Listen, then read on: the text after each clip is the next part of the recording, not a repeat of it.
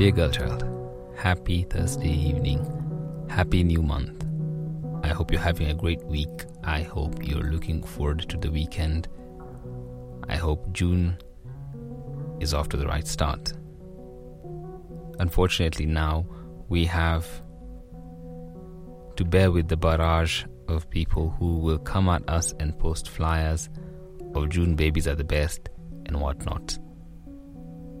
But my heart actually goes out to April babies who've had to spend 2 birthdays now under lockdown. Speaking of birthdays, are you big on birthdays, or are you just like, meh, it's another day, we can just let it pass?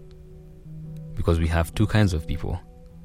We have the ones who make countdowns for us, even though their birthdays are like 20 days away.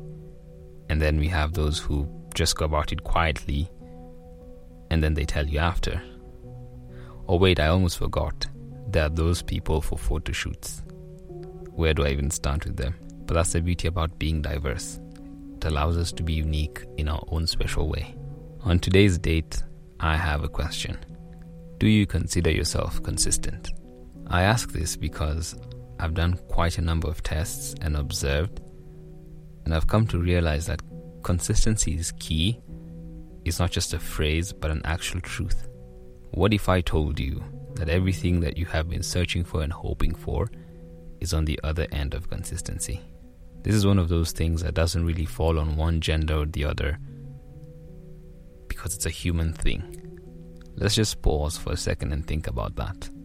Let's say you're looking for employment, and you've applied for a job, and you get rejected, or your application is lacking a piece of information and they say no. Will you go home and just sit down and wallow in the fact that you didn't get the job? Or do you go out and look for another one? Consistency. Or let's say you're an actor or an entertainer. How many auditions do you think you'll have to take part in before you even get a part to act as a prop? You'll have to do things over and over again, as painstaking as they seem to be. And that's the most interesting thing about consistency. It doesn't derive itself from emotions or what we feel. It's a conscious choice to keep doing things even though your emotions tell you otherwise. Consistency is what sets people apart. Before anything else, special shout out to one Diana Rose for being very, very consistent. You probably won't end up getting the job or getting the part because you gave up too soon, or you didn't push as much as the rest did. And this is exactly what happens even in our small circles. As a friend, as a co-worker, as a significant other, what is your rate of consistency? Are you only there when you view a funny meme on their status and you want it to be shared with you? Are you consistent only when you need this person to undertake a task? Think about it. I've been on the receiving end of that, and I've been on the dishing end of that. I know bare people who would say, but everyone has their own problems to handle. But still, the same people will eventually complain of a lack of support. Consistency in itself is infectious, but the most key thing about it is that it's attractive. Let's say you like someone, and then you tell them, and they say no for one reason or the other. Are you still going to be as consistent as you were when rejection hadn't crossed your mind? Will you still be willing to give of yourself fully, knowing that you might not receive what you gave?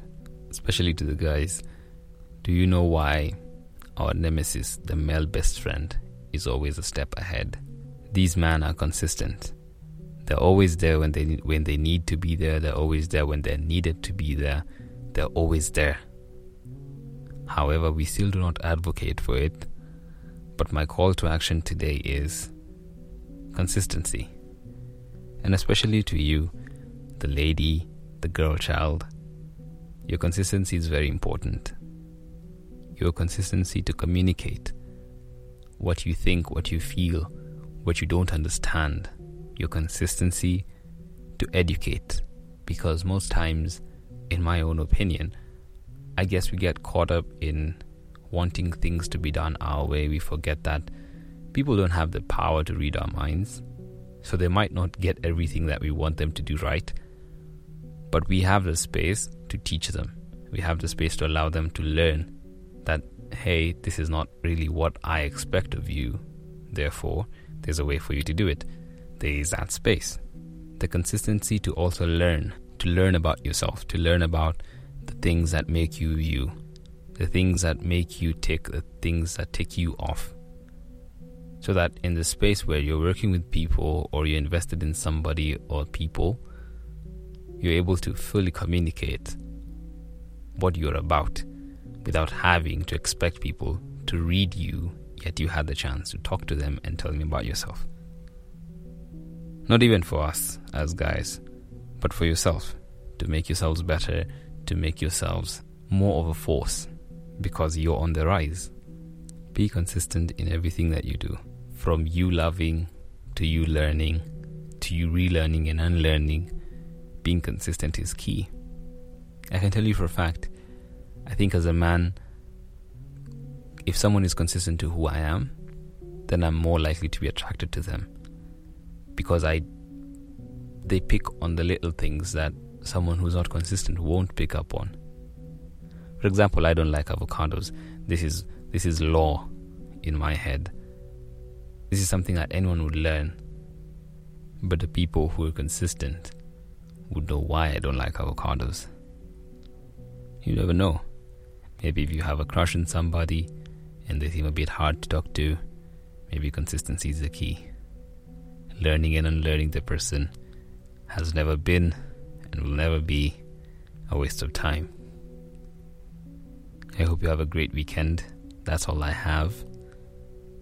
Until next time, from your friendly neighborhood Girlchild. Und Frieden.